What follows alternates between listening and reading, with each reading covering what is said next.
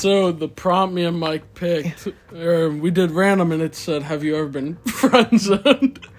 First thing Mike says to me is, "The sky blue?"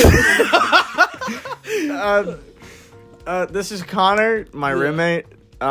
This is the first to the many of the Mac podcast. Yeah. So to answer the question is, have you ever been friend zoned? And the answer is, have you ever not been friend zoned? that's the question to me. Have you ever talked to someone for more than 3 days and they had interest in me? Absolutely not.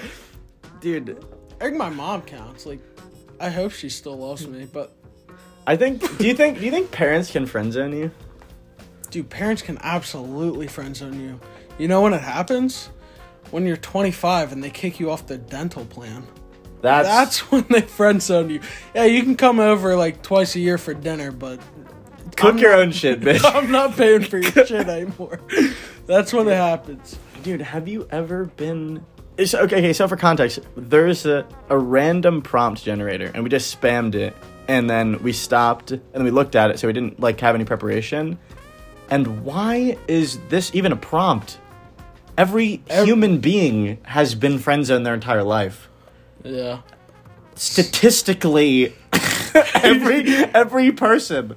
If you haven't been friend-zoned... Your bar is so exponentially low. Yeah. It's insane, especially by the time you're in college, like 21. You've never... What is the type of person that's never been friend-zoned? Like a monk? I was gonna say, like... A blind person? Ray Charles probably never got friend-zoned. I don't... Like, who isn't friend-zoned? I would say, like... Blind people have definitely been friend-zoned. Ryan Reynolds.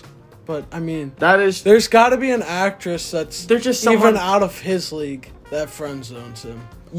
It isn't even out of the league, like out of their league. It's like something you just go against the grain and just be like, nah. They just don't have interest in you. You're like, you see a prospect and you're like, I'm a great pick. And they're like, nah, we'll go with the 7th rounder from Kansas. Grew up on a farm. So yeah, if you guys want to send in prompts, there's a button to do that.